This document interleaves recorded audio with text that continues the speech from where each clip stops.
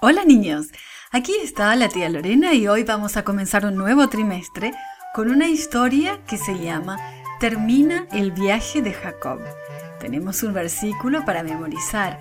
Dice, servimos con bondad en el Espíritu Santo y en amor sincero. Y este texto se encuentra en 2 de Corintios 6:6. Hoy recordaremos que ser bondadosos en casa nos ayuda a aprender a servir a otras personas. Acuérdate de alguna vez cuando alguien en tu familia te ayudó sin que tú se lo pidieras. ¿Qué hizo para ayudarte? ¿Te sorprendió su bondad hacia ti? Sabes, nuestra historia de esta semana nos recuerda algo muy importante. Podemos servir a otras personas siendo bondadosos en nuestra propia casa. A la mañana siguiente, después de que vio a los ángeles subiendo y bajando por la escalera, Jacob continuó su viaje. Iba a buscar a su tío Labán, hermano de su mamá. Era un viaje muy largo de casi 700 kilómetros. Eso le llevaría unas 3 semanas caminando. Finalmente, llegó cerca de la ciudad de Harán. Esperaba encontrar allí a la familia de su madre, y ya casi terminaba el largo viaje y estaba muy contento, como te puedes imaginar. Afuera de Harán, Jacob encontró un pozo. Era casi mediodía y había 3 rebaños de ovejas junto al pozo. ¿Por qué estarán esos rebaños junto al pozo en pleno mediodía?, se preguntó Jacob. Ese pozo era diferente a los que había cerca de la casa de Jacob. Luego se dio cuenta de que el pozo estaba cubierto con una piedra muy grande.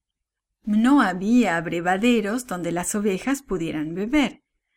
Jacob se acercó al pozo y les dijo a los pastores que estaban allí reunidos: «Hermanos míos, ¿de dónde son ustedes?» «Venimos de Harán», le respondió uno de los pastores. «¿Conocen a un hombre llamado Labán que vive allí?», preguntó Jacob. «Claro que lo conocemos», le contestaron. «Y díganme, ¿se encuentran bien?» «Sí, está muy bien», respondió otro de los pastores. «De hecho, allá viene su hija Raquel con algunas de sus ovejas. Ella es una pastora». El hombre señalaba a una joven que venía hacia ellos, y Jacob volvió a mirar a Raquel cuando venía caminando hacia el pozo. Venía guiando un rebaño de ovejas, pero todavía se encontraba a cierta distancia.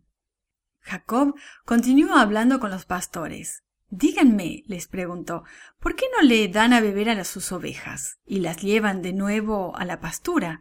Todavía queda por delante buena parte del día». «No podemos», dijeron los pastores. «Acostumbramos esperar hasta que se junten todos los rebaños.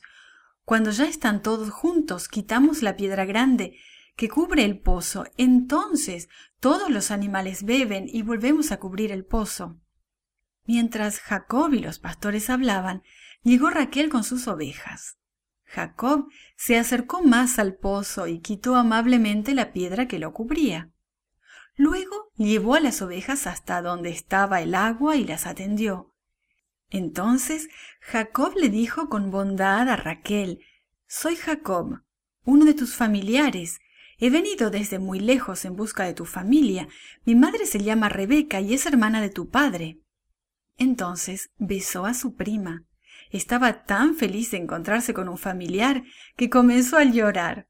Había terminado su largo viaje, por fin estaba entre sus familiares. «Espera aquí, por favor», le suplicó Raquel. «Le voy a avisar a mi padre que estás aquí». Entonces salió corriendo hacia su casa. Fue una Raquel muy emocionada la que le habló a su padre acerca de Jacob.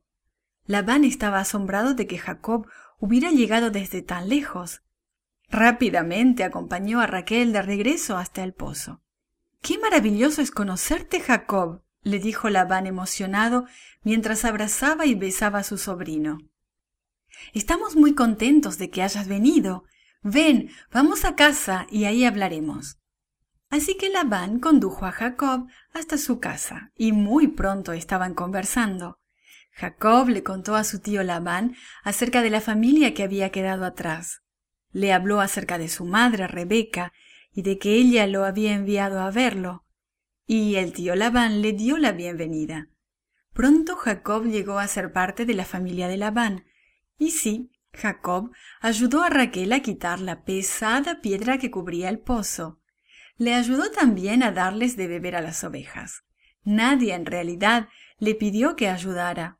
Jacob mostró cortesía y bondad hacia Raquel. ¿Piensas que puedes ayudar a los demás aunque no te lo pidan? Al ser amable y bondadoso con tu familia, aprendes a servir a los demás. ¿Qué vas a hacer para servir a los demás durante esta semana? This podcast is produced by Gracelink.net at Studio El Piso, Singapore.